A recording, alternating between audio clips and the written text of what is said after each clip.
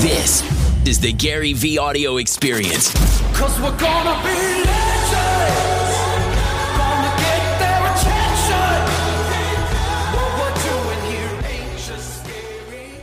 As you guys know, it's 2017. So much of my theses and ideas are available on YouTube. But the fact that we're here together, I think what I've learned in this environment is if you go selfish and ask a very specific question that you think that I might be able to bring some value to, a lot of times 80% of the room has also got something similar that's going through their mind. So if I can encourage the table that's got the green thing right now, if you want to ask the first question, and then on the left side here, if you guys want to line up behind this mic to ask your questions, I think, if you want to go high level, to me, the world is broken up into branding and sales.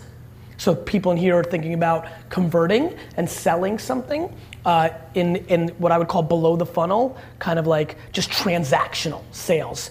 And then I think for a lot of you that watch what I do, I spend a lot more time selling at the brand level. There's no real ask, there's no right hook. It's about, to be very frank with you, guilting people into opportunities and building brand. Like nobody here, especially groups like this, especially knowing a lot about what I know about at this point, like I think a lot of the conversation should be how brand lowers cost of acquisition. But then a lot of you are business owners, like I've built 2 businesses, a lot of culture, HR, human retention, hunting, farming. So, anything as basic as like, how do I make Snapchat sell me? Like I'm thrilled to answer anything. You can go anywhere. You want to talk about the call yesterday in the Jets game. I'm thrilled to answer anything. Tight end? I don't even please don't even get me started. So I'm willing to answer anything and everything. I'd love to help, so. What's your name, my man? Carlos. Carlos. Okay, I really appreciate the time. I love you. I love your work. Gary V, jab me hook. Thank you, sir. And I haven't followed the latest. No problem. You are a trend setter, but you also one that leads the trends. Yes. In the social media culture. Yes. I have a name. I have a certain degree of a brand. Understood. People know who I am. Okay. But I haven't invested in the steps that sometimes you point out. So if you were to give me an advice, I have a reputation. Yes. I have a following. Yes. But I haven't tapped into what it is that is it Facebook, is it YouTube, well, is it a combination of the two? What's your gut? Before I answer it, and I'm thrilled to, what's your intuition on what you haven't really done enough of? When I go and I teach somewhere, I woo people. I'm sorry? I woo people. People Yep. that have a before and after experience with me. Yes. Then I walk out of there, I didn't capture the footage. I guess there are the elements that have to be in place, a structure. I didn't spend the time on it. But I can do a video. Some of the guys here have talked to me, the videos that they watched and how much it helped them. Yes. Not just on the martial arts level, but on the mindset level. Understood. But I'm here with you. You are like one of the gods of social media, in my opinion, because you tell us it is. And I know you don't have to please my ears. You just tell, man, you gotta kick ass like this or like that. So I don't know. I'm just saying, if I have the gift of being an instructor, yes, that can cause a before and after experience every single place I go. Yes. And I'm not trying to say this to brag, guys. I apologize, I'm sounding. So don't worry, you'll never brag as much as me, so we'll be fine. More than once. Yeah. More than once when I walk out of the mat, the seminars that I teach, they say this was the best I've ever seen, or the best I've ever been. And then what do I walk back home when I look at my beautiful wife, and say, okay, what we're gonna do with it? It's not all about the monetizing. No, I totally get it. You bear with me, guys. I'm the most humble guy. I'm not trying to say that to bring attention to me. I still believe I have a lot Carlos, to learn. right? But I'm What's his all first trying to do. I have passion. Carlos Machado. And I'm here. So, Carlos, give me one. I'll give it to you, Carlos. Carlos. I think what's very obvious. Look, for all of us, there's the message and distribution, right? Whatever your version of what Carlos is feeling about his skill set, we all have it. I think the biggest thing that I can tell you, a lot of times when I speak, I'm always thinking about like, what can I say that changes the outcome of the room, right? The reason I love doing Q&A is I think that most speakers are too self-serving. And I think when you speak, you need to have empathy and you need to deliver, right? So when I hear that question, what I'm excited about is right off the bat, we're 5 seconds in, and you asked a question, Carlos, that I think is probably the most important thing I could leave here with, which is if I could get even one person to execute on what I'm about to say, that person's impact on their, to your point, I think much more about my legacy than my currency. This is not necessarily, like when you've got something to say, you know, you pretty quickly get away from worrying about the money. You get into, I want to get this all out before I'm gone, right? So for me, the biggest thing that I want to say is that the second everybody in this room realizes that they're a media company first, and then whatever they do for a living, second, everything will change.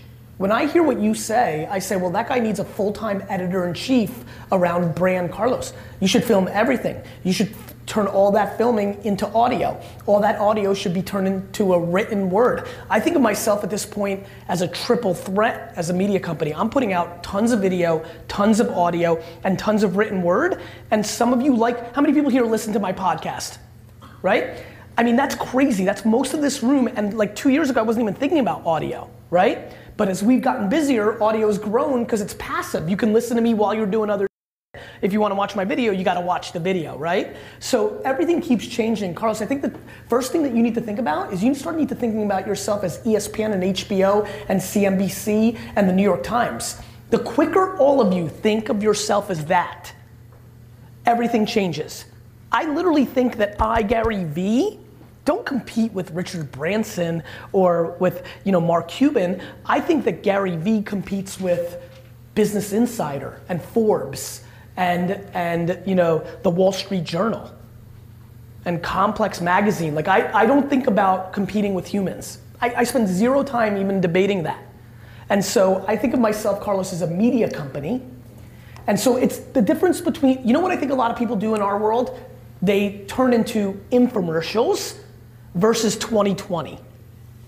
If you make content on Facebook and LinkedIn and your email and everything you do, if you think of yourself as ABC News, if you think about yourself as Fox or CNN, instead of an infomercial, it changes.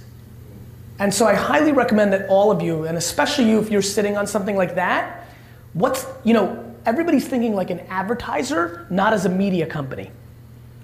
And I think for a lot of you, it seems like, you know, I'm watching your kind of behavior. That's why I feel a little bit different. I'm not putting out content like an advertiser with a short-term goal.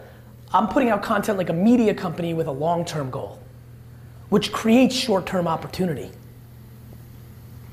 It's a very, very subtle but disproportionate reason. And the luckier you are, if you're this legendary as people are whispering to me, well then that means you're sitting with something, which means you should be recording all of it. All of it. Editor-in-chief. And that's right. And the way to think about it is some of you don't have the dollars to hire somebody yet, and neither did I for the first 8 years. The whole D-Rock thing and all this, you know, I love when everyone's like, easy for you, Gary. You have D-Rock now and I'm like, I didn't have anybody for 8 years. And I built up to it, and then I had somebody. So like, if you've got to do it in selfie form, good. And if, like for me, I can't write. I have a ghostwriter for my books. I have a ghostwriter for my LinkedIn and Medium right now. I can't write. It's not how I communicate. But I can do video. Some of you are scared of video and get awkward. You're more introverted. So then write. Use the medium that helps you best communicate and then build around it. So maybe you write and maybe somebody makes video content transcribing your written words into audio. Like you just gotta bat against what you're good at, but you've gotta fill out all the other ways because people are consuming content in all different forms. I don't wanna discriminate on how you guys wanna consume me. You wanna listen while you're brushing your teeth? Mazel tov. You wanna read on the way to your office? Great. You wanna watch a video because you need a boost and you need to see the insanity? Great. I just don't want to be the judge, and too many people are making content that they would consume, I only think about you, not me. You need to put out everything. And if you're, you know, the quicker you take money, and this is for a lot of you in the room because there's a lot of business people here, the quicker you take your money and put it into another person that helps you make more content versus buying some for yourself, the quicker you build an actual business. Cool.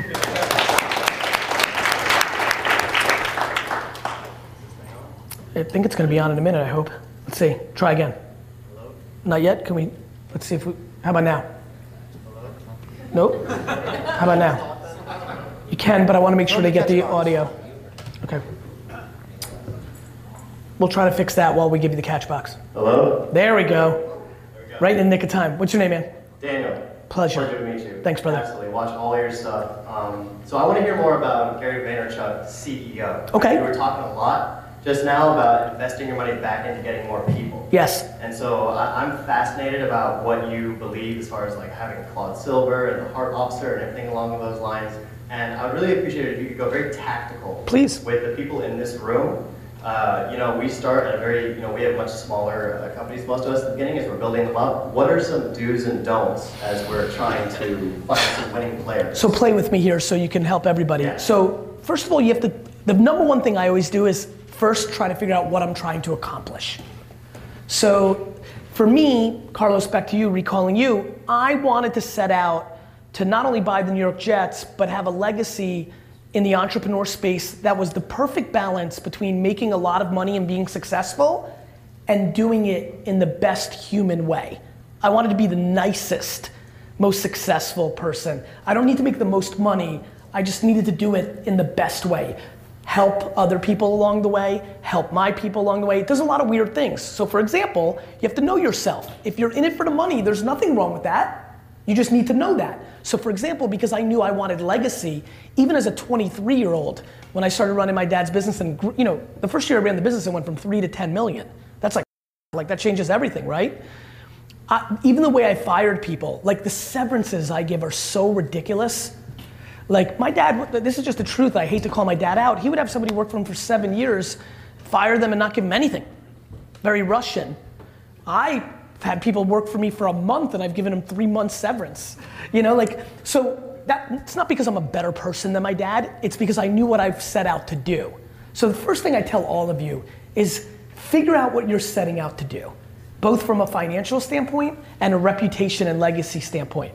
Because once you understand what you're trying to achieve, how much you want to make, what do you want to do with your money, what's your work-life balance, where do you sit on the pantheon? Is it just about the dollars? Is it not? Like, are you leaving it to your kids? Are you selling it to go fish? What are you doing? Because this is the biggest reason, my man Daniel, that a lot of people aren't doing the things that they need to do, because they're just it's just about the money. They're in a rat race of like, this year I want to make 100,000, next year 400. Like it's you want to pay your debt off from school or buy your mom a house. It's very, very narrow. And I started right from 15 thinking about who I was going to be at 90 and working backwards. So that's number one. But the reason I started Macro, to go very tactical on you, is because I know I don't want to sell VaynerMedia, I don't have to maximize the EBITDA of the business. I don't need to maximize the profit of VaynerMedia year in, year out, because I'm not selling it. So I never have the worry that somebody's gonna swoop in and offer me money for my business, and then when I look at the bottom line, I wanna make sure the profit's real good for that sale. I never have to spend a year or two setting it up for the sale. I, just to get everybody grounded, have decided to build the best marketing machine. I always call it the comms and marketing Death Star, except with without the little flaw that Luke shot and whatever, I don't want it to go away. So I want to build the greatest marketing machine of all time.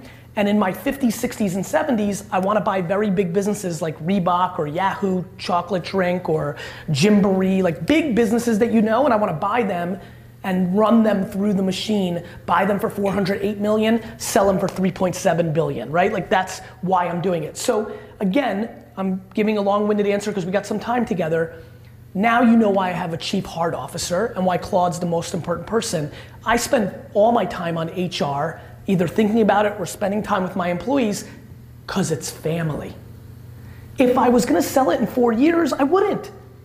I wouldn't spend all my time with my employees. A lot of times people are like, Gary Vee, you're the best chief, somebody like you really knows my I've hired a chief heart officer and I'm gonna spend all my time on HR, and I'm like, well, what are you doing? They're like, oh, I'm gonna build this up and sell it in 2 years. I'm like, you shouldn't spend any time with anybody. You need to maximize profits and lower costs, and you probably want people quitting to lower, you want attrition. So, what I've done my whole career is I realize people are the variable of success. There's way too much ego in business. Humility and empathy are your secret powers. Everybody wants to be the man, be the guy, be the gal, be the one, be the girl. Everybody wants to be that person. And I just basically every morning wake up and know that I work for everybody and nobody works for me as the CEO. How many people here struggle with expecting people that work for them to work as hard as them? I mean, just ludicrous audacity at best and straight at worst, right? So like, I think about that every day. Like, you know, for me, it's people-centric. You know, like people always like, I can't get my cashiers to like work because they're only $12 an hour. I'm like, no, it's because you've never said hello to them, face. Right? So like, I'm very people-centric. I think there's enormous ROI, either in the short term or the long term. Some of the people that work for me, Iris may go on to win an Academy Award as a filmmaker, right? Like, I'd much rather have her like me than not like me. You know, and everybody's playing short term. I don't live as if tomorrow I'm gonna die, and I'm stunned by how many people do. It's all short term ROI. Every decision is short term ROI. And I think that's a huge decision. So internally, I spend a lot of time and money. My HR department, too big. My time that I spend with employees, too much. This is what I hear from all my business associates, who then spend all their time asking me how I do it. So, you know, I'm a big culture guy. I agree with you. Like, my intuition is that 94% of this room is not culture oriented. They're money oriented. It's just the way it is. It's not because of this room, it's because of every room, of every business conversation in the world. And in that arbitrage, I'm gonna build a huge legacy and buy the New York Jets. And so I think that everybody here should take a step back and realize what actually drives their business. I think I'm looking around, there's a lot of youngsters here, which means a lot of them have never been, including you probably, how old are you? 27. Yeah, you've never been punched in the mouth, right? Meaning, Well, I mean, literally.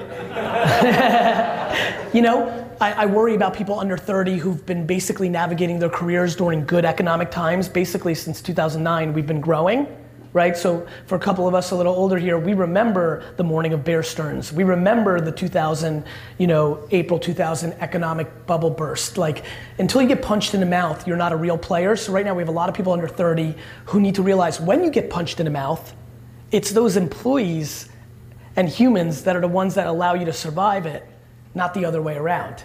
And so there's a lot of naivete, there's a lot of inexperience, and then there's a lot of short-term financial decision making. So I interview all my senior people. I spend an enormous amount of time telling them they'll get fired if they don't play nice with the other boys and girls. The number one flaw that a lot of people have in their company right now is their biggest money maker is also their biggest, and they're letting them get away with it because of the money making. That's creating massive cancer internally within organizations right now. They should all be the best at, the reason I'm so good, it's one of the biggest reasons I still be Gary V is because I want to be the best at social media so that I'm never at the mercy of any of my employees. I've never had an employee that's had any significant leverage against me ever in the history of my career. And you know, I've never even had a sales team that's been bonused on sales. Like, I've just never put myself in a position to be at the mercy of somebody, and I think a lot of people do that, so it's something to think about. And then finally, you have to know what they care about. One of my best people that runs Facebook ads still works for me because I bought him St. Louis Cardinals tickets because I knew he was a St. Louis Cardinals fan. And it meant so much to him that he's passed up Facebook and Google offering him $50,000 to $100,000 a year more in salary because he feels good about me. So some people trade on money, which is great. By the way, I wish every one of my employees traded on money. It'd be simple. How much do you want? Good, I can do that. How much do you want? Can't do that. How much do you want? I can do that. Like, that's easy. The problem is a lot of your employees work on work-life balance. A lot of your employees completely trade on you just acknowledging them. I mean, I can't wrap my head around what's actually going on in the world. Like, how are you an owner and not saying hello to, like, who do you think you are? So that's how I feel. It's really how I feel. I watch it. I watch managers and owners. That's the reason so many people struggle with going to management. When they were Indians, it was fun to make fun of the chiefs, but when you become a chief, it's hard, right? It's a whole different game. What got you to management is nothing what gets you to the next place. You're the ultimate manager if you own your. You only work for everybody else. The customer, your employees, for me it's my employees first, then the customer, then I can even begin to think about what's in it for me. And I've just watched 95% of the businesses I interact with start with them, then the customer, then their employees. I think that most of the people are broken. And I think if you're honest, no, right? If it just went through your mind like, I am me, then customer, then my employees, you will lose. And I can tell you that's the majority of businesses. So, anything else I can add? Because I know you wanted detail and I went macro. I'd like to close some gap. Yeah, I mean, that was awesome, as always. I was just thinking, like, tactically, like, what is, like, one thing that I should do or not do? How many employees do you have, if any? 9. None? 9. 9. You should talk to them and ask them what they give a about. When's the last time, tell me the truth, don't lie in front of these people. Yeah, Dan. When's the last time you've literally sat down with all 9 of them for 45 minutes over breakfast, lunch, or dinner and said, what are the biggest things that you're interested in for me to do? Well, I mean, he calls me at midnight to ask me about other things and things like going on, so fairly often. And the other 8 too? I'm sorry? And the other 8 as well? No, sir. That's it, my man. First of all, thank you for your honesty. And listen, it seems like you're deep in my content. You probably heard me recently say, I'm up too. I think this open door policy is working. It's not working. So next year, I'm redoing my whole schedule. I'm not speaking at all next year. I'm like doing like 6 events compared to 40, just so I have the more of the man hours to now force every one of my 750 people to see me for 15 minutes every 6 months. So you have 8 other employees. You should be done this week. Yes, sir. And here's how it goes, Daniel. Karen, Rick, Susan, what do you want from me? What can I do for you? You may find that she wants to leave early on Fridays because she's missing recitals, and that changes her whole life. That she'll dominate for you Monday through Friday and a half just for those 2 hours. Or maybe somebody doesn't like the way you're talking to them. And so the number one thing I do tactically is not only do I sit down with them for 15 minutes, I'll spend the first 11 minutes getting them comfortable with telling me the truth. And then I'll follow up with a text with an emoji in it, and then I'll watch what they do on social media, and then I pay attention to who they're friends with. I'm a full-time listener. Everybody thinks I talk all the time. All I'm doing is listening. The biggest reason I talk so much is to get reactions from you, whether one-on-one, you in an audience like this, or the whole world when I do content. I talk so much strategically to get reactions so I can listen, so I can readjust. You know, it's fun when I talk to anything that even remotely touches martial arts, because I didn't realize this because I didn't know anything about it. Like, I'm all reactionary. I'm all that. That's what I'm a counterpuncher. I'm doing things to force you into a move so I can then do the next move. It's chess. I just do it with communication. I even think that my personality, in hindsight, has developed into this caricature of who I am to create the natural reaction, because I'm able to judge people very quickly based on how they react to me. At what point what do you hold on to? You know, you're giving away great stuff. So every time I understand, I got every it. time they hear you, they almost salivate. You know, they're like, I need to make a little more. But what do you hold on to? So here's what's interesting about me that's a little different. I don't know if you guys have paid attention. I have not set out to monetize my audience like the majority of people, which I'm empathetic. I get it. What makes me a little tough to use as a proxy is I've always made my money in a separate business than my audience buying stuff from me. Super easy to give everything away for free when you're not counting on any of the money. Right? Here's the mistake everybody makes. Everybody thinks you give away some lightweight and you sell your best stuff. This is what everybody does. I think it's the other way around. I give away all my best. If I was selling my audience, I would give away all my best, and then what I would sell is access. Unscalable stuff. Because if you're giving away or stuff that's just not that strong, you're never gonna get them into the interest graph to begin with. The other thing is, way too many people think they're sitting on something that means something. Information is commoditized. People want to sell information. I make fun of all my friends who think they're gonna make a $97 ebook. I'm like, bro, cool, but do you feel good about selling somebody $97 worth of that you just control copied from the internet? So I think you hold on to something that is not scalable.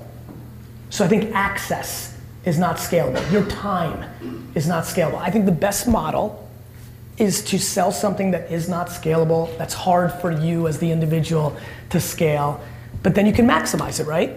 Like, You know, I mean, the amount of money people offer me to spend an hour with me, it's just like the emails I get are so crazy. I mean, there's people that are taking I had some guy send me $100,000 in my PayPal. Just like sent these like 1 hour. I couldn't take it. I just gave it to him for free. But like what it told me was, this is so right. This is so right. So for all the people that are trying to sell and do all these things, like, you know, like doing the right thing is always the right thing. So what do you hold on to? Something that isn't scalable. What do you give away? The best you got. Which is. So you'll have, like you give away, I know you've done hundreds of hours of podcast or, you know, videos and just tons and tons of videos. So it's very difficult for people to go back and see all of this. So, you know, they'll hear bits and pieces. The notion of the curated content as a packaged product is a fair debate because time is valuable. And so for the people that are really stuck, who don't want to sell their time or don't want to go with my model, I think the one thing that is a worthwhile debate is if you curate all your stuff in one. It's kind of how I think of a book, right? Like here's for $13, all of the last year and a half in one place. So, you know, listen, I'm not God. You should live, here's my number one piece of advice. If you feel great about what you sell whatever the you want, right? But make sure you're not feeling great because of the selfish needs for the financial impact on your life. Make sure you feel great because you've looked at everything else that they could spend their money on, and will it really work?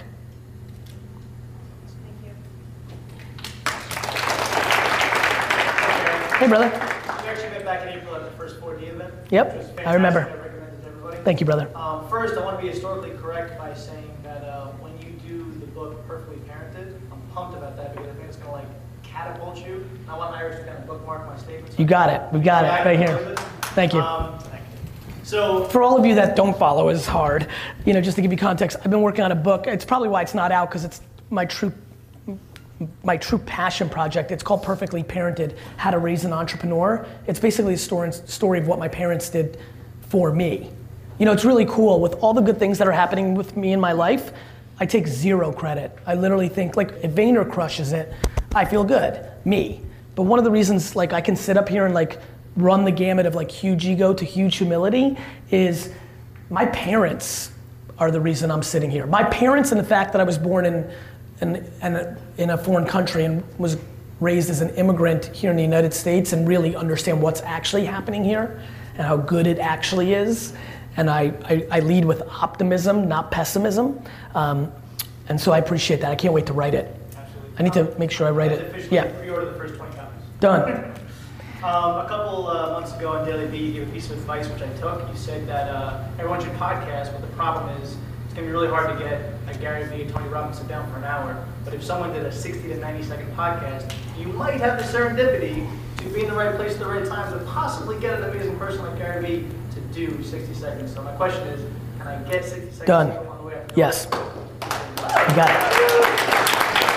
Let me make this valuable for everybody, not just his selfish needs and wants, which was super fun, and I'm thrilled. I can't wait to do it. The advice going further will really help a lot of you. Please understand that time is literally, besides health, the number one asset. So many of you ask for people to do things that takes up their time for your self-interest. You need to go the other way. So much of what has made me successful is creating less friction for you guys. I got to the podcast because I'm like, oh, audio's happening, it's better for you guys while you're running, while you're traveling. Let me put more money into making a good podcast so I can create less friction for you. A lot of people have these landing pages and all this so you can get the data, so you can do your thing. You're creating friction. Anything that makes it better for the other person when it comes to time. Please keep that in mind. That's why the advice I gave to all these kids and people that are starting podcasts, they want superstars on their show. Sure, who doesn't? But the people that you want have no time. So I was like, start a show that's like only a minute long or 2 minutes long. That you can get somebody who's super busy who just wants to get out there a little bit. We all do, no matter where we are, right? Might be like, oh, that sounds good, 2 minutes, cool, in. So what did you name it? It's called the Mindset Minute. The Mindset Minute. How many have you done? You'll be 32. How's it going? Really well. Good, man. I listened to it. Nice. You got one listener. One's better than zero, bro.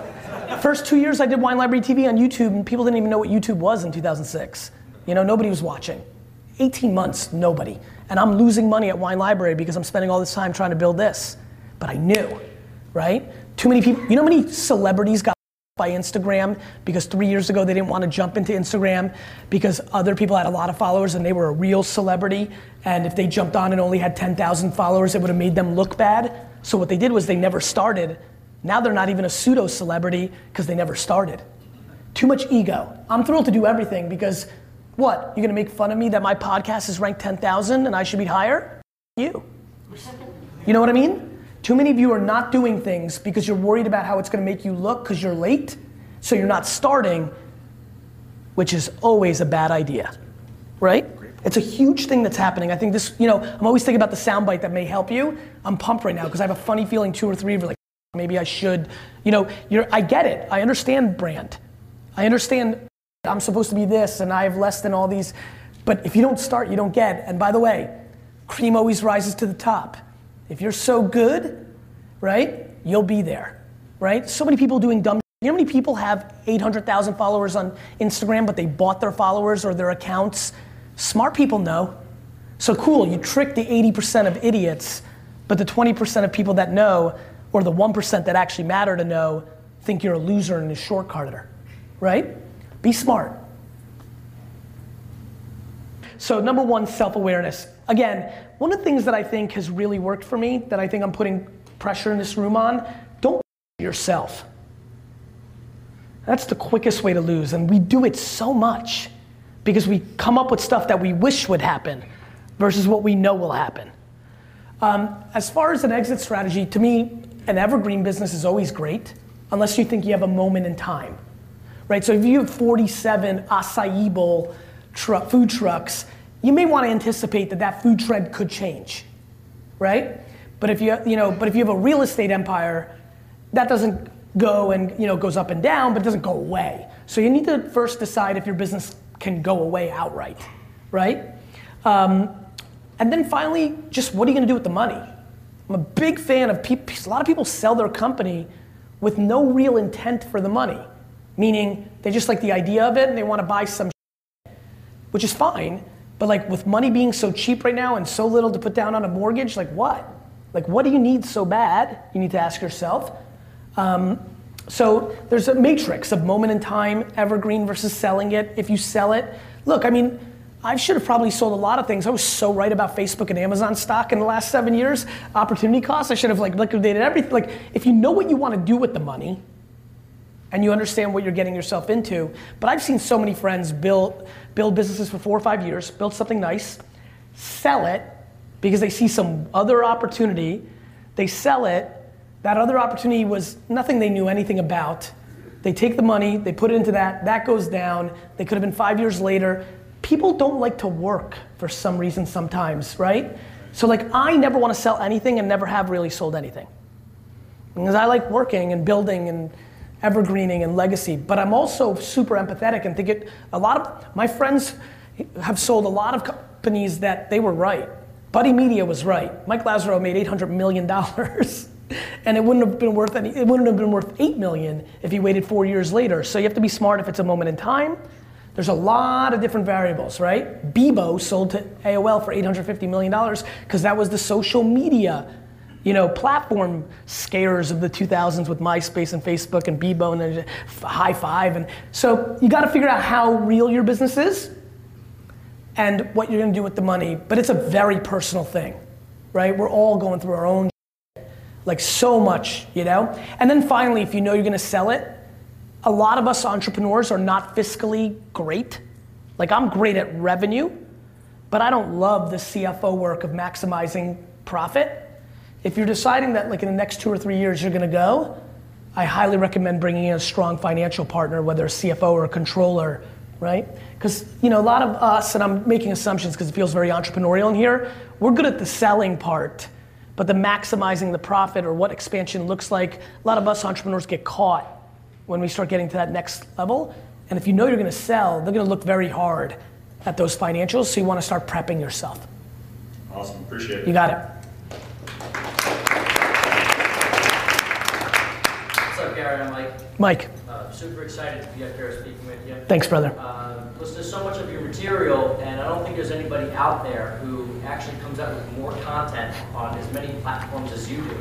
So my question is on creativity, is if you ever sort of get like a writer's block or creativity block to pump out so much material, and what advice you have for us who are creating podcasts or doing Snapchat accounts. How do you keep pumping out that material? So this is something funny that, you know, Iris and my team on the creative side probably talk about behind my back, which is this just unlimited stream of content that I'm able to come up with. To be very frank, guys, I mean this, I just think I have a lot to say. Like, and not because I love hearing myself talk, which I do. It's just that I'm really gonna end up being known as somebody who's really good. I think I'm grossly underrated for all the fandom I already have. I really can feel it as I'm starting to audit myself against the A players of society.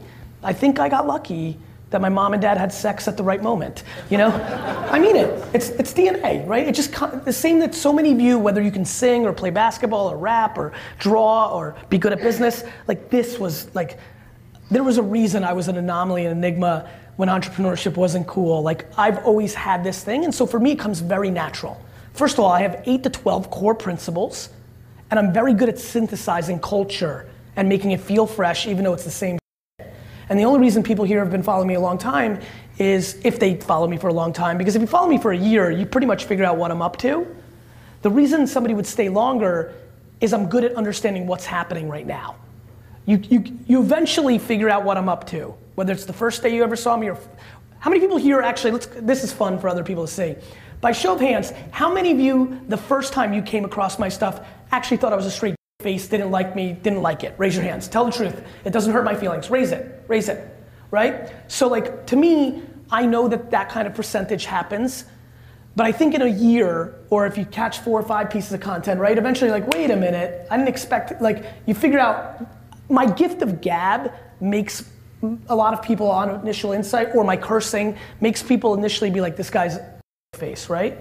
But my actions win over time because of what I'm asking for. I think that for me, it's the reason I'm worth following long term is I know when audio's popping. I know what to do. Like I'm pushing some people here to make an Alexa skill or a briefing for themselves. I'm pushing like, hey, do this podcast, it's gonna matter for him. And so for me, it's been very easy. It comes natural. I always recommend for people that it doesn't, to use other people. Why do you think almost every podcast that's successful interviews somebody else? I'm like one of the only podcasts that's straight content to your face. Every other podcast is interviewing somebody. Because it's hard. You know what's a lot easier? Asking questions. So whether it's using another person to be a guest or using one of the reasons I do call-in shows is that's an easy way for the Ask Gary Vee show to work, right? Because I just walk into Ask Gary Vee like this, yeah? Like I'm doing it right now. And the reason I can do it is I know my craft. The reason a lot of people pay attention to who doesn't do Q&A. You want to tell a subtle tell on who doesn't know their pay attention to who ducks. Some people just don't want to do Q&A, that's fine. Watch who ducks Q&A. I've been able to read people in 1 second. Like the amount of fakers I know out there right now, because they won't do Q&A, like contractually, and they don't do Q&A because they're not real. Super easy to memorize something and regurgitate it. It's called an actor. So, using other people. You know what else is good? Using other people at the most macro. So step 1, another person, interview, easy. Step 2, Q&A if you know your craft, easy. Step 3, something I've seen nobody do that I would love to do, I'm just too busy, social commentary. I love the idea of taking your iPhone, going to Times Square, looking at everybody's sneakers, and talking about sneaker culture and who's wearing what, or going to a Whole Foods and looking at packages and pricing, like auditing culture. Yeah, I thought it was crazy. It's cool, right? I mean, I do it all the time as a person, but so much of what I know, like I knew slime was coming for 8-year-old girls because I was like watching culture, right? Like I love watching culture. If you're good enough, if you've always had intuition, you know how people love discovering new bands and then they hold on to it, and then when the band gets popular, they get mad at them because they sold out. You know, like if you've got that skill, Try to synthesize that. That would be a super fascinating thing to watch or listen to. I wish I did a show where I told you what was actually going through my head when I come in to like the airport. Like, do you know why I like flying so much? Watching the people at the airport. It's how I got on Snapchat so early. I just kept watching like teenagers opening this yellow app like 5 years ago. I was like, what is that?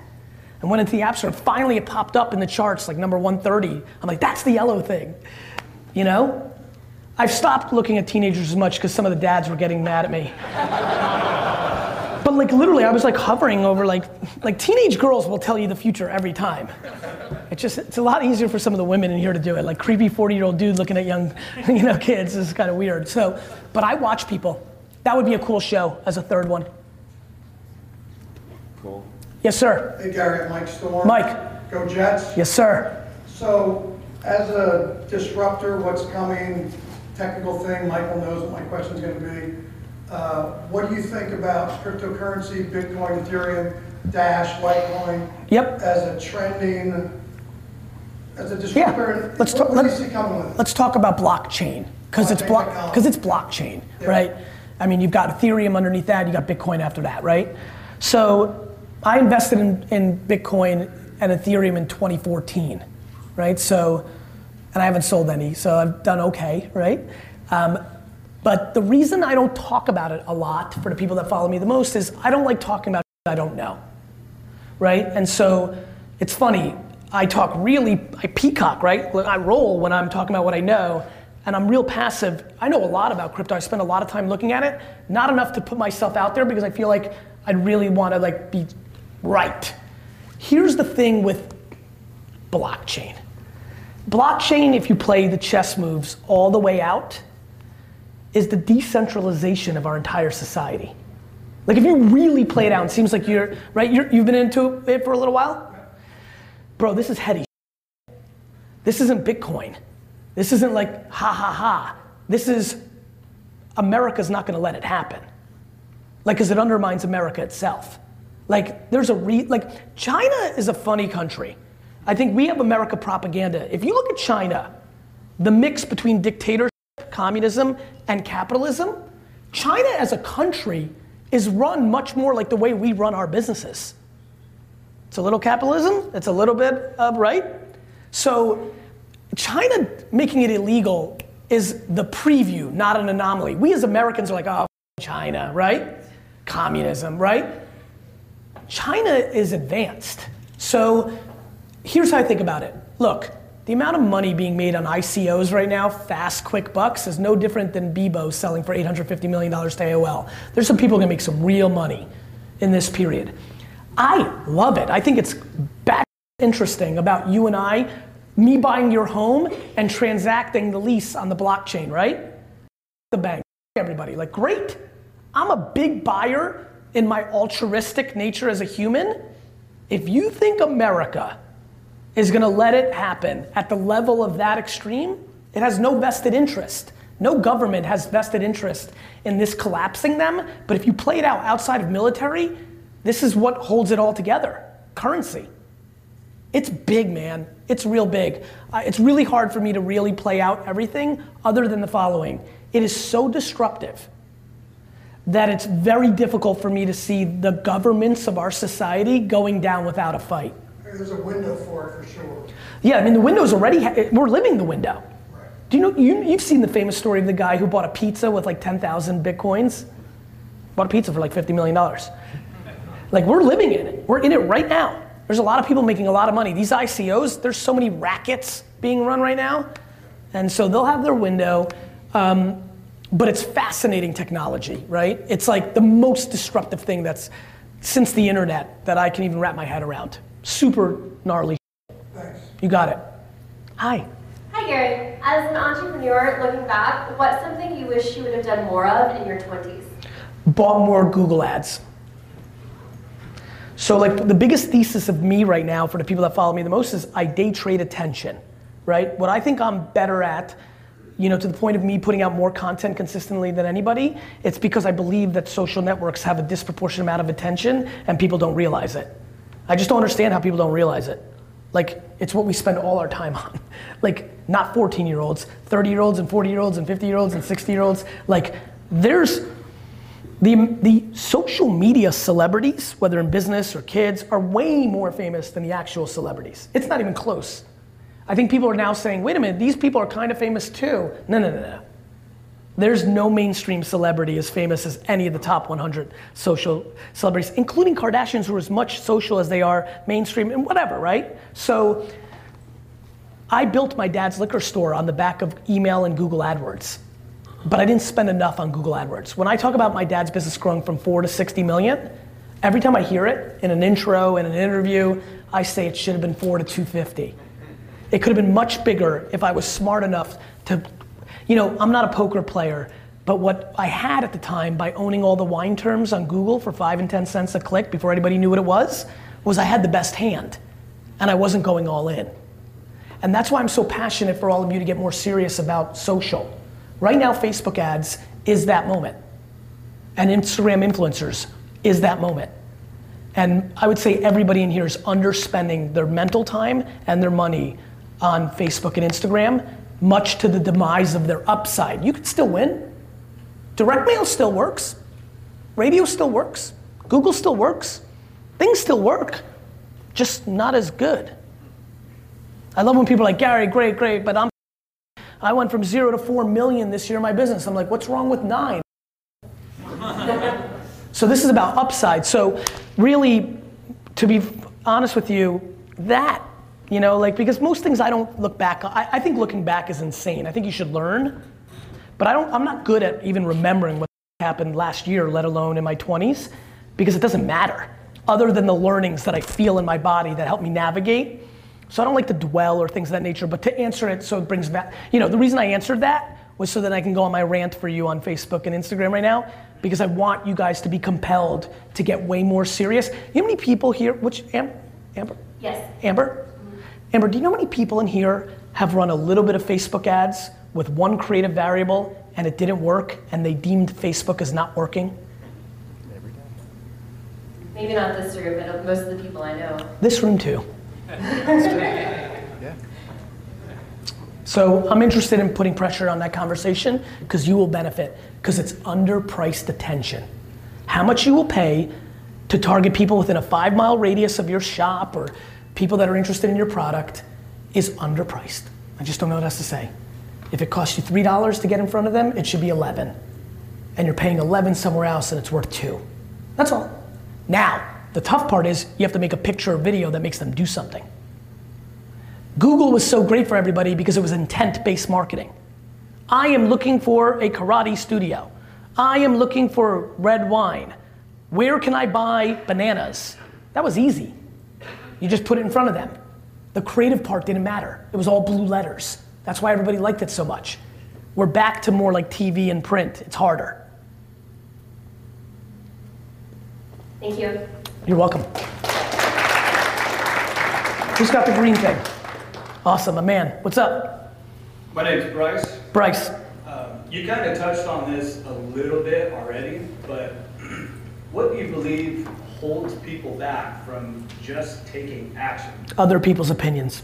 And how do you overcome that? By telling your mom to go themselves.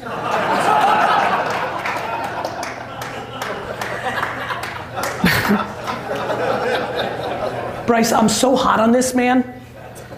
I am so sad that the reason you get a reaction like that is a mix between, it's funny to use the word mom in the same sentence, right? But it's way more true. If you listen to the tone of the laughs in there and saw what I just saw, the truth in what I just said is so powerful. I am so sorry. I am driven by gratitude. You wanna know, when everybody, how many of you saw me on the Hot Ones, the hot wing kind of thing? Some of you saw this? So that's a huge audience and a lot of people who didn't know me. And every time I do Joe Rogan or Hot Ones or a TV show where a lot of people don't know who I am, I know I'm in for it because 20% of the crowd's gonna hate me, right? But what's fun about YouTube shows is the comments are there. So I spent 4 hours the other day in there engaging with the people that said I was terrible. But a lot of people spoke, well, one word, and they used 2 different words. Just in the comments, one word. I would say 50 people wrote in one word on that episode, cocaine. And about another 100 wrote Adderall. And I replied to every one of them, all of them, especially as somebody whose mom brainwashed them to never even try smoking a cigarette, right? I replied, gratitude.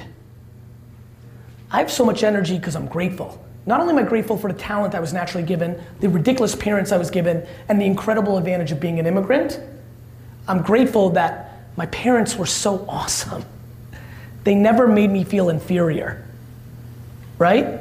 And so many of you, whether through a sibling or a parent, had a miserable, sad, negative parent who tried to impose their negativity on you. And misery loves company. And its greatest execution is parents on kids. It's something we never talk about. It's not talked about enough. And so, if my legacy, when I die, when I take my last breath, if you asked me what I really think I'm gonna think, I think I'm gonna think that I was the human being that came along and brought the most awareness to this conversation. It is my absolute passion because I've seen what my grandma did to my dad and I know what my mom did to me. And it's a big difference, bro. It's called happiness. So, why do I think a lot of you don't do shit? Because you value other people's opinions of you. Why do I think you have that? Because you weren't given self-esteem as a kid and you were gone the other way. And if there's anything, one of the biggest reasons I act like a big shot is because I want kids to become fans of me so that I can then become the shield for them to have confidence to do good things, not bad things. Because if I'm cool, then they're not talking about Ferraris and gold watches, they're talking about hard work, humility, empathy, and kindness.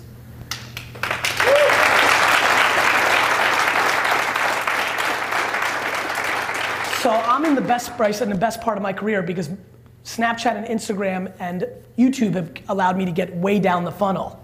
I'm getting to 15-year-old dudes, and 15-year-old dudes can go either way real quick.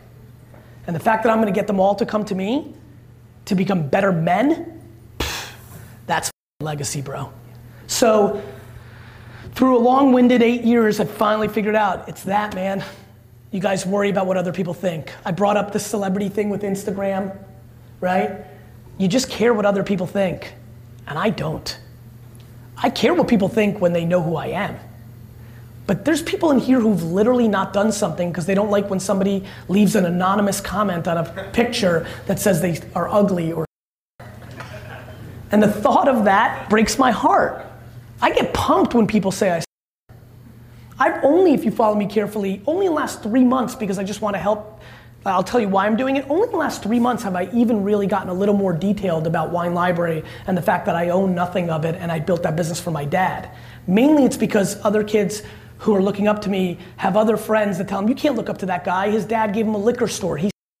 So I wanted to kill that excuse because I don't want these kids to go down the path, got it? Like, people think I got something handed. I had it the reverse. I gave up the first 13 years of my life to build my dad's business for him and left with nothing. Because I wanted to pay him and my mom back. You know? So, that's where I'm at. Thank you.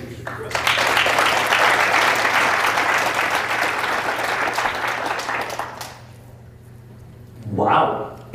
How are you? Gary. I'm doing well. Good, bro. So thank you for coming out today. It really means a lot to a lot of people, more than just me. And he was talking about leadership with his team. Now you are traveling, going out, doing all these things, so you probably don't spend hours correct with your team. That's right. Running your company. That's right. How do you make them feel like you're there? Listening. I follow every one of my employees on social, so I see a lot of what is going on in their lives. The reason I overspend on a huge HR team is they're gathering info, and through FaceTime and texting and emojis and emails, I can get a lot done, and through osmosis. Let me tell you how life actually works. When you're nice to Karen and you did something right, Karen tells Susan in the girls' bathroom the truth. Susan then thinks you're a good person. Guys, reputation matters. I mean, like, what do you think is going on in life? When you consistently do the right thing, bro, you get the halo effect. You don't need to see everybody. Brand. So many people in the transactional business. What's my customer acquisition cost? What was my conversion? What's my lifetime value? Cool. If you want to build something, it works. It just doesn't work as big as what I'm up to. Brand. So I scale by scaling the unscalable, which is I don't judge myself and I do the best I can. I get to as many people as possible. I consistently do the right thing by the judge and the jury of the Lord looking down on it. And I let the osmosis and the backroom chatter scale it. And then when I don't like it and I don't think it's working, I force them to come and see me one by one for 15 minutes, 2 times a year. There it is. You know what I mean? Like it worked for me. You have to remember, how many people here are parents that have children that are over the age of 10, whether they're 10 or 40? Great.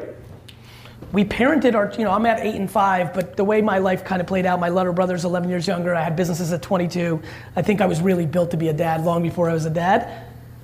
You don't parent your child at 3 the same way you parent them at 11, the way you parent them at 18, the way you parent them at 30. It worked for me, and now I'm changing it. You have to work for them. And so you have to keep a pulse on. So all of the above. Maybe in the next 2 years it'll be 15 minutes, and maybe I'll do so much damage, AKA good, that maybe I can go back to 3 years of osmosis. I don't judge, I just audit and day trade the moment. What got us all into this room today has nothing to do with what's gonna get us to the next level. And way too many people hold on to what got them here. Because they've got one move. And I think if you've got, back to fighting and I'm a big boxing fan. Like, if you've got one punch, you can do some damage for a long time. I got it, right? But once there's enough film on you, you'll be exposed. So I'm trying to keep mixing it up, man, right? Perfect. Look over here. Thank you so much. You're welcome. Yes. That's right. I'm actually, this is the first day I'm wearing them. I don't know if you guys know this, I have a sneaker coming out. I figured if athletes and rappers can do it, why can't entrepreneurs? So this is it, this is the first day I'm wearing them. This comes out November 14th, I'm pretty pumped. You know what I love doing? I love doing things that are a no-lose situation. So if this works, well then I was the first entrepreneur with a signature sneaker and it's really cool in my byline, right? And if it doesn't, my buddies get to make fun of me for the next 30 years and say, remember when you thought you were so cool you could have a sneaker, you no lose situation. My man. Who's got the, are we doing that next? Yes, go ahead. Let's do it. Hey Gary, my name is Robert. Robert. I've been following you for quite a while. Thanks, brother. So we've started a web show on Facebook, kind of following what you've been doing and pushed me to do it last year. And good for you. Have you made it a watch show yet? Facebook Watch, this new TV thing they're doing? No, I've not. Okay, so you've been putting it on your fan page like I was doing. Go Google Facebook Watch, read an hour's worth of, by the way, this is what me off. Please don't ask me how to do something tactical. I love when people are my comments Gary V, okay, enough with the crush it and rah-rah. Give me some tactical shit, right?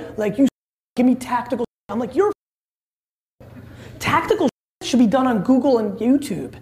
Either you can read or you can watch, depending on how you learn. There's nothing you need from a human. It's all on the internet for free. Right?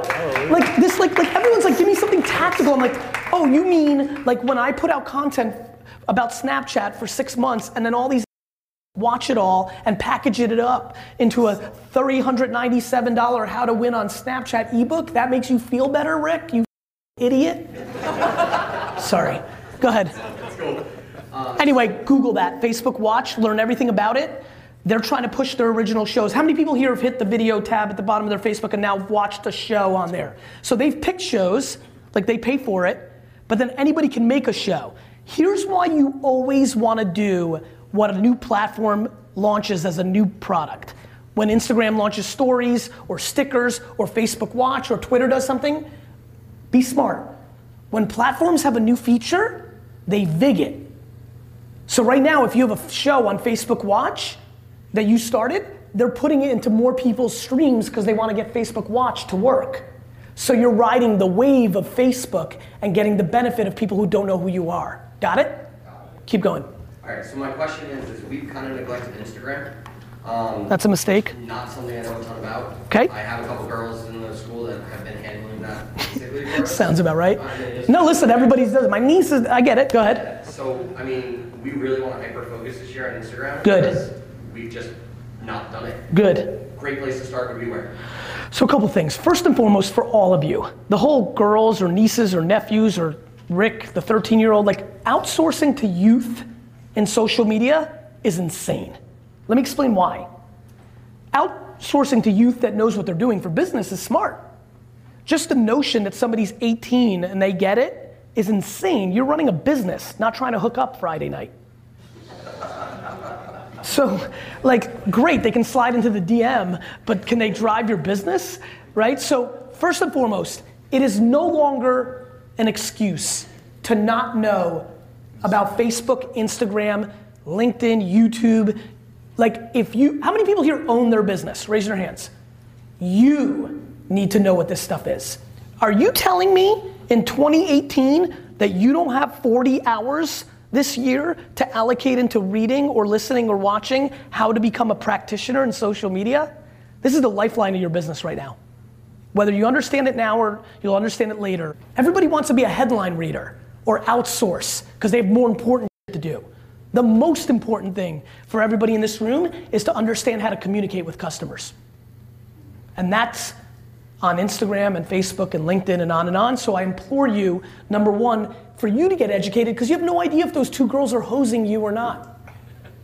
Right? And then the other thing is business people need to get smart. So many people care about how many followers and likes they have. You're not paying your mortgage with how many likes you get on Instagram. But it's back to jab, jab, jab, right hook. It's also not, nobody's following you on Instagram if every post is like, buy my plan, sign up for my course, come to my studio, give me your money, give me your money. So the place to start is mental. The place to start is using this moment that we have together and saying, I need to get smart. Because this is like balancing my checkbook. This is like paying my taxes.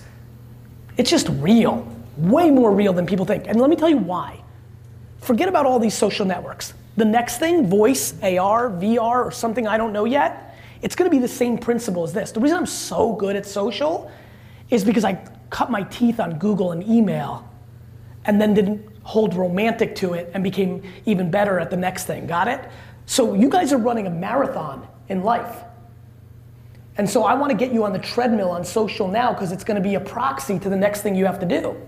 How many people here are retiring in the next 10 years? And I don't mean that you're gonna crush it, sell your business and buy an island. I mean you're old and you're finished. 2, respect. For the rest of you, what do you think has happened in the last 10 years? Let me remind you, basically everything that we live on now. Smartphones, social networks, everything. What do you think is coming in the next 10 years? And if you're outsourcing social now, you have no prayer in understanding crypto or AR or VR or everything that's coming next. You need to get on it now. Don't you love, back to training, I love the fighting analogy stuff. I'm just such a big fan of it because it has such proxies. I love when my friend, or it's like doing business in China or Russia. The naivete of an American doing business in China is so funny to me. They think it's the same rules. Right? Or when you get a tough guy into mixed martial arts because they were good at boxing, they're like, it's a different sport, man. Like, so we know it in our things, but then in business, we do the same shit. We make fun of people who don't work out consistently and think like a pill or a drug is gonna do, you gotta do the right things, you gotta eat right, you gotta work, but then in business, like all the muscle heads on Instagram that DM me make me laugh so much. They stay disciplined in the gym and the way they eat, but in business, they're looking for the shortcut, which is the exact thing they make fun of in fitness. Great point. Right? Like all my buffed out buddies are like, no, but Gary, what's the I'm like, dude, there is no steroids in business. Like, it is what it is. My man. Hey Gary, I'm Adam with Future Travel. Thank you, brother, I could tell. Thank you for the love. My wife had my birthday. That's awesome. So I hear you talk a lot about B2C stuff. Yes. And, my company that I own is B2B. B2B. So what do you think is the best way to gain attention B2B? Would you still say it's... Media company. Yes, but. Dude, you have it better. So I've done much better with my B2B investments than my B2C investments in helping them on social media. You literally know the names of the people you're trying to reach. I mean, that's insane. You know how awesome that is? Vayner's been a gift compared to Wine Library. Anybody potentially could have been interested in buying wine, beer, and liquor. VaynerMedia is super simple. I'm like, oh, I need the CMO of Kraft and Procter and Toyota and Pepsi. So I would make content on Instagram, on LinkedIn and Facebook with ad dollars targeting employees of the organizations that you're trying to get to. Guys, how many people B2B in here? So just for a couple of you, great. Higher hands, I just want to get a sense. Don't be scared. Okay, so to me, back to the last question, right? Being a practitioner, when you run a Facebook ad, you can run against anything. How many people here have spent $100,000 on Facebook and they were the people that clicked the buttons and made the creative? Raise your hand. Right, 2. This is huge. This is huge. This is a huge opportunity. When you become a practitioner of Facebook ads, you'll shit your pants of how good it is. It's incredible. You can run ads against employees of. Give me a company that you'd love to use your B2B product. Give me one. What's that? Yours? Good. You could literally make a video that targets their employees on Facebook and literally the creative, the writing or the video says, does your CEO know? And then you could literally forward it to them. Like you could literally target him on LinkedIn. It's incredible. You know the names. But you have to make the creative smart. So a lot of people in B2B, the CIO or CTO or CFO is the person making the decision. And people say to me, they're not on Facebook. I'm like, I get it. So run ads against employees of the company, and the title of the video is, does your CFO know? Then the CFO gets 13 emails, and she's like, what is this? She watches it, and then she contacts you. It happens every day. B2B is incredible in social. Now in the martial arts world, yes. A lot of the business are small businesses, like family-owned business. Great, go to Instagram and Twitter, where they're half-assing it, and DM them, since they never get any DMs. They'll be like, cool, I got a DM. And instead of saying, buy my bring them some value. Listen, always listen. Figure out what they're struggling with, and give them make an ebook or a PowerPoint or a video for free that takes you some time and money, and then DM them and say, hey, number one thing I've noticed in the mixed martial arts world is that studios aren't doing the following. And it's titled 11 Things You Should Be Doing. It'll be 3 minutes and 19 seconds. You'll give them value, and 1 in every 3 of them will look deeper into you and give you business. That's awesome. We have to start with value. You know, it's funny, women entrepreneurs are always more intuitive to my style of marketing because they've been the ones hit on and, sold to, right? So they intuitively understand, they respond more when there's value brought up front. And so there's a very small and smart cadence of hunting and farming, bringing value. We need to romance our customers a little bit more. Value. It always wins. We're sold to all the time, right? We're pounded. Like, do you know what everybody's LinkedIn strategy is? Bulk spam email. Just gonna email everybody and tell, I know that some of it works. It works a lot better if you bring some value. Next. Hi Gary, big fan. Thank you. So I had my martial arts students, I posted a thing on the Facebook page, what could you ask Gary Vee?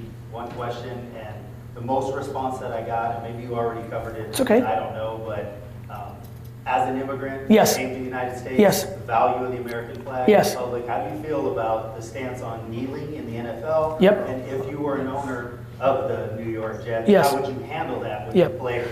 So a couple things. First and foremost, when you're an owner of the NFL, you have to worry about the other 31 owners. So the way I would handle it is first get a pulse of what my other 31 business partners thought. As far as kneeling, as somebody, this is where Americans are oftentimes confused from a kid that was born in the Soviet Union. The thought of not allowing people to express themselves in any shape or form, including if it really hurt your feelings, is something that I'm just not willing to go down that path. So if we're gonna respect our amendments If we're gonna respect number 2 with the right to bear arms, we're gonna respect number 1 with freedom of speech. And so it would not bother me if a player kneeled during the national anthem. I'm awfully aware that that breaks people's hearts. It makes them mad at me for that stance. It's just how I feel about it. Because I think most of the people making comments about it have never lived in a communist country and know what it tastes like to not have the option.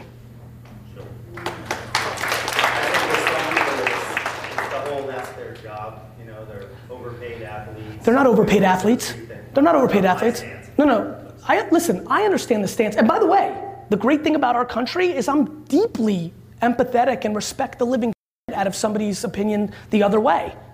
I would just remind people they're definitely not overpaid because they're paid based on the reality of what the market conditions created. We allowed them to be paid this way because we drive the revenue. If everybody wants to stop watching football and drive that down, they're more than welcome to. I've had a lot of fun with a lot of my friends who take the other stance. They don't like pro football. But when their homies at Alabama and LSU and Texas start kneeling, they like their Longhorns. They care about their Bama boys. So it's been really interesting to watch. I have a lot of empathy. I'm super in tune with it because of the communist, freedom of speech kind of thing. It's so deep in my, both my grandfathers spent 10 years in jail in Russia because they were Jewish. So, I also really, I also have the benefit of having 6 of my 8 core friends in college be African Americans, which led to me going to the mall, the first 4 times in college and getting pulled over 3 times. Like, the big thing that we're missing in our country right now is empathy.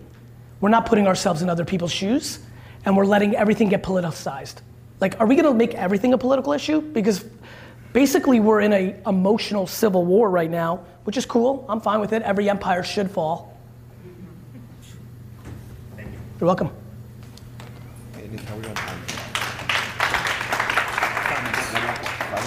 Hey Gary. Hey brother. Aaron Phillips.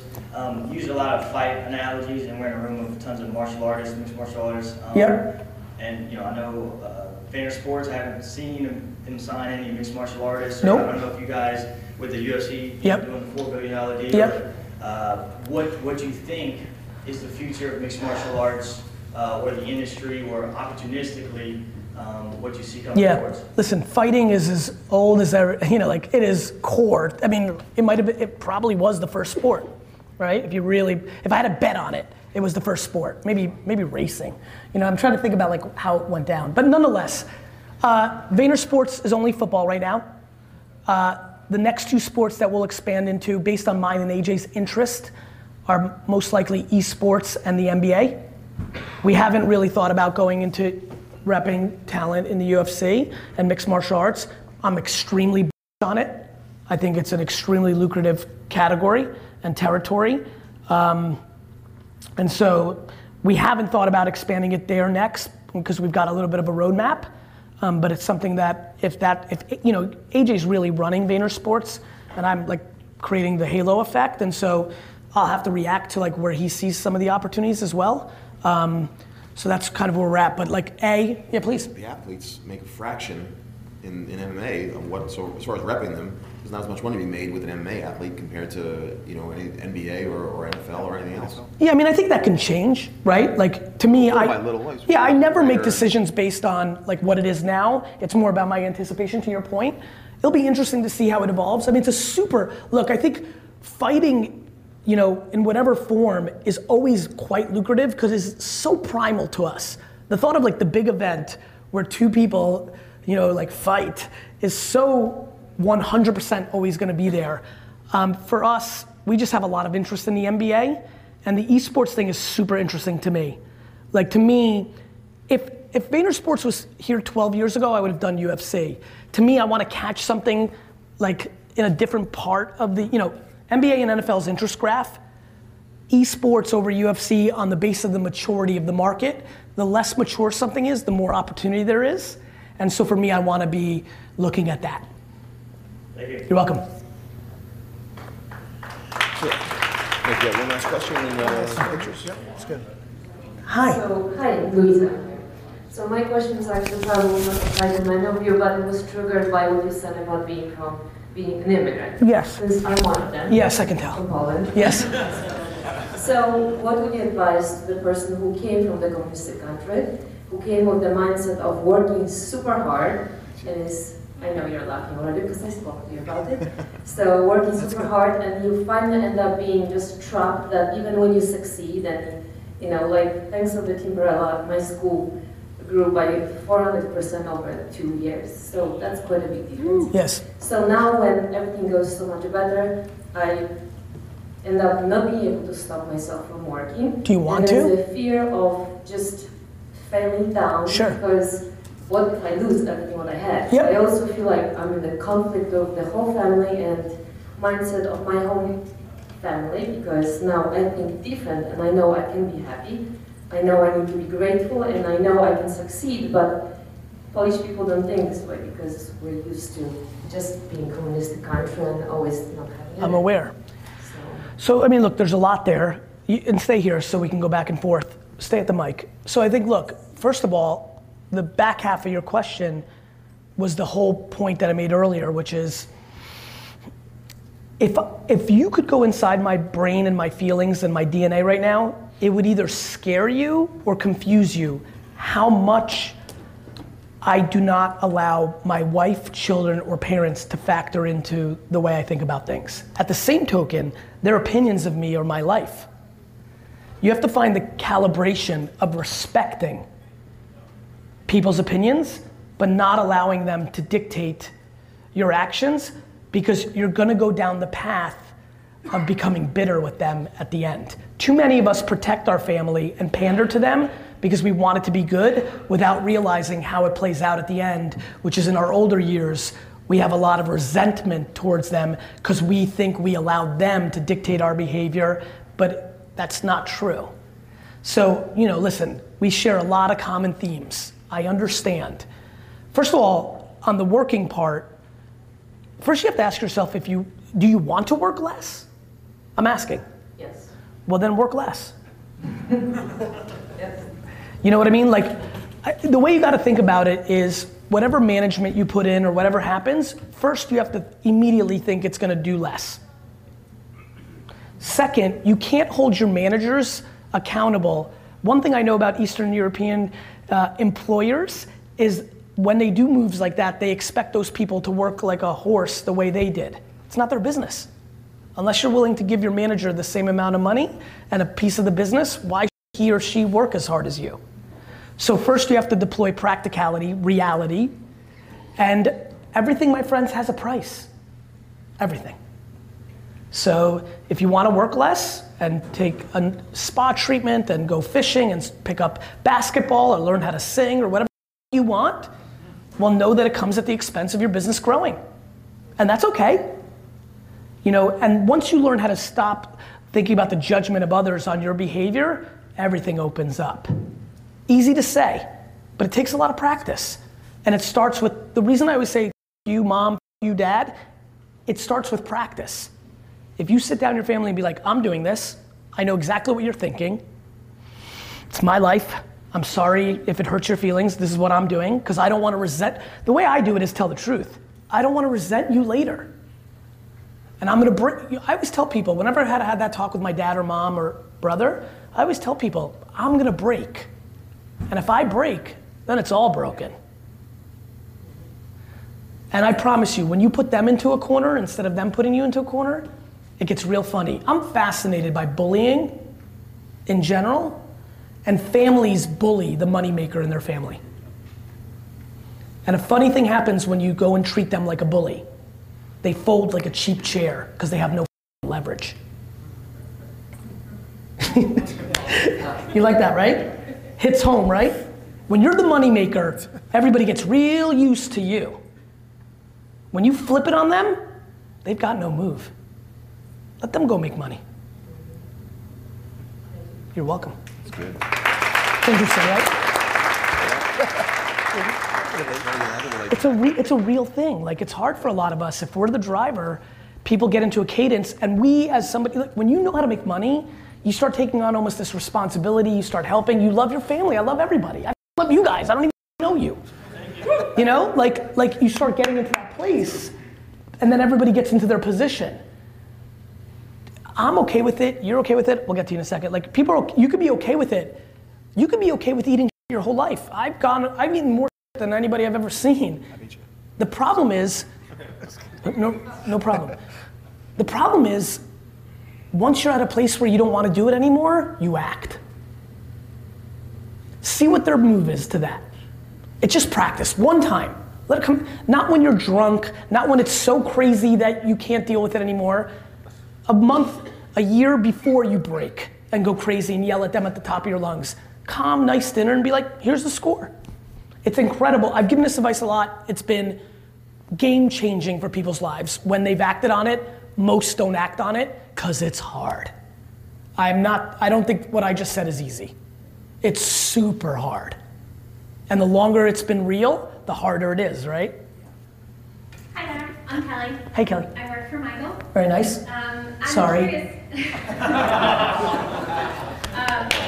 So as you mentioned Yes. before, this isn't a media business first. Yes. And obviously I Love Kickboxing, we have over 250 locations open, another 800 to open soon. Incredible.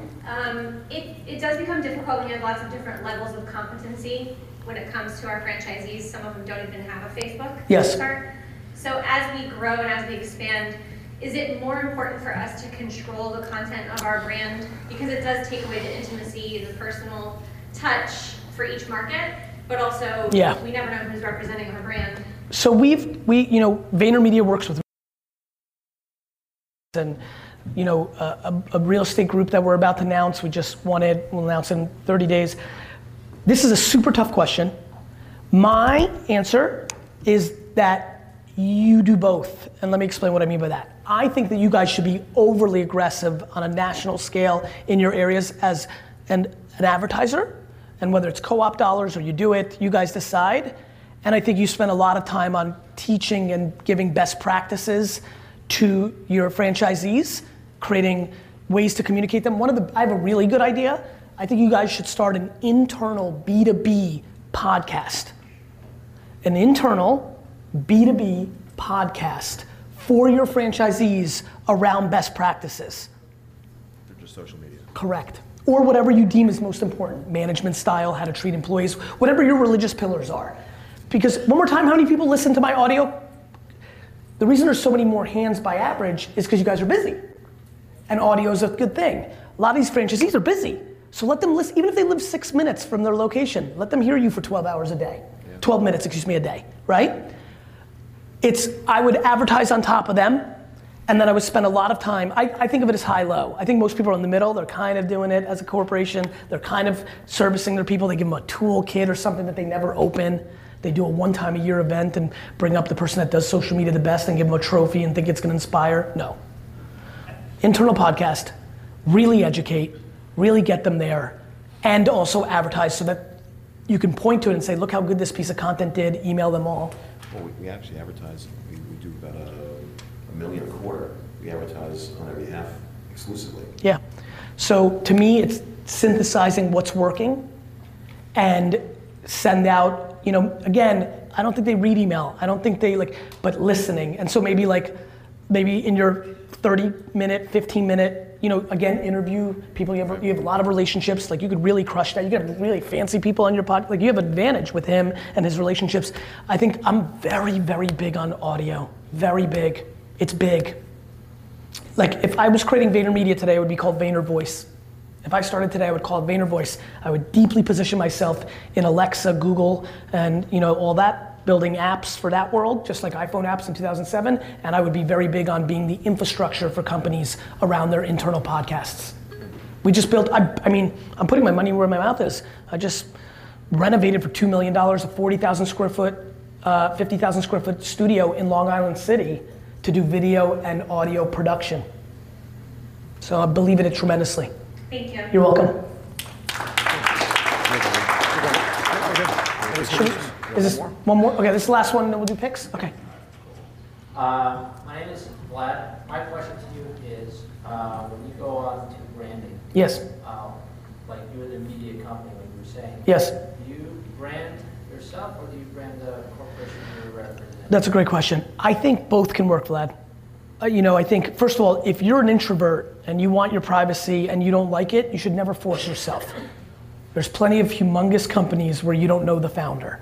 I always get worried that people, like, I like it. I like the admiration, I like the interaction, I like all of it. So to me, the first and foremost is you realize either way can work. I will say if you like it and you're a good person and you don't take down the company with your off the field activities, it's a great way to go. And that's why I'm very comfortable with it. So you would go, let's say you have a Facebook business page. Yes. Right? And you have multiple locations and then you have your own profile. You mean like Facebook/Wine Library and Facebook/Gary Vee? Yes, and then, yeah. So you would make multiple videos or you would like take 2 tablets and run it live? Content for the context. Once in a while, if something was super important, I'd post on both. But a business talking and a human talking should be putting out different stuff. People use social media as distribution, not as a place to make native content. They think of social as email. I'll take something and I'll post it on all my accounts. They don't take into effect the psychology. Do you know the difference between a 40-year-old woman with 2 kids when she's on Pinterest and on Facebook? Totally different. Her psychology when she's on Facebook is to keep up with her friends and news. On Pinterest, it's aspiration to shop or escapism. You have to give her content that fits her psycho state, not just her demographic state. Got it? Think about how you guys use Facebook, Instagram, Snapchat, even right now, and I can see some of you like picking up on this. You're even thinking different. Like you're in a different, one place is entertainment, one place is information. LinkedIn, you're a different person than you are on Facebook. Like your head's in a different place. I've got to feed you content. The subtle things that I do that people aren't picking up on has a lot more to do with that.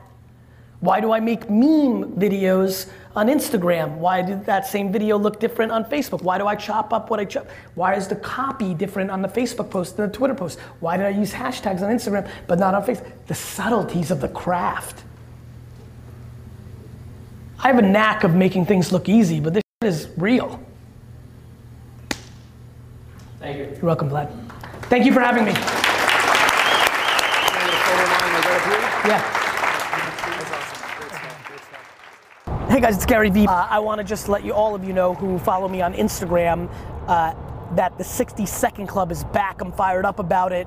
If you don't know what I'm talking about, a couple posts ago, go to my Instagram, you'll see me pointing to the triple dots in the top right corner.